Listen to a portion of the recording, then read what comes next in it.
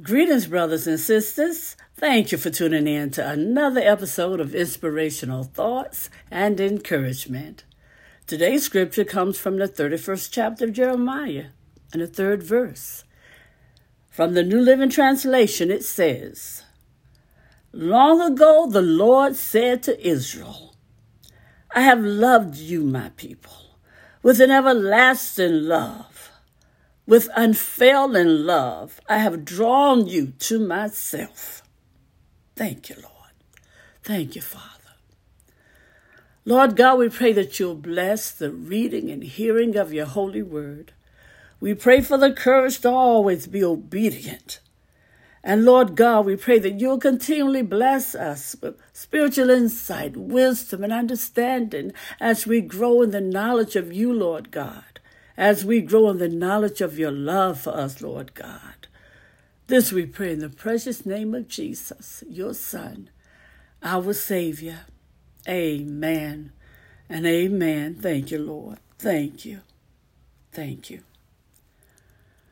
Brothers and sisters, throughout your life, have you ever felt as if you needed to earn the right to be loved and accepted by others? Think about it. Well, in this broken world, that's a natural conclusion. Amen. However, this type of thinking is actually destructive when you relate to God. That's because your focus is on striving to earn the approval that He's already given you, instead of just simply knowing the one who loves you. Oh, hallelujah. Thank you, Lord. The end result of this approach to life is exhausting, it's self-defeating, and it's unyielding, frustrating. Yes, no matter how much you sacrifice, it never fills the emptiness. And why don't your efforts work? Think about it.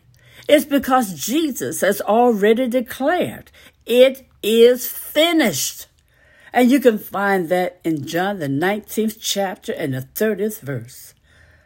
The acceptance you desire has already been provided, brothers and sisters. And acting as if you need to earn it actually shows disrespect to the gift your Savior has given you. Therefore, stop striving. Look to Jesus, who loves you freely, and seek to know Him. Amen. Acknowledge that you don't have to do a thing except receive what He's already pouring out on you. He's already pouring it out, brothers and sisters, and just praise Him for His great gift. Amen. You need not ever have a love-starved heart again. Know that Jesus loves you. Yes, you don't have to earn His love. You are loved.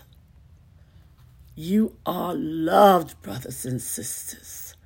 Loved and accepted by Jesus.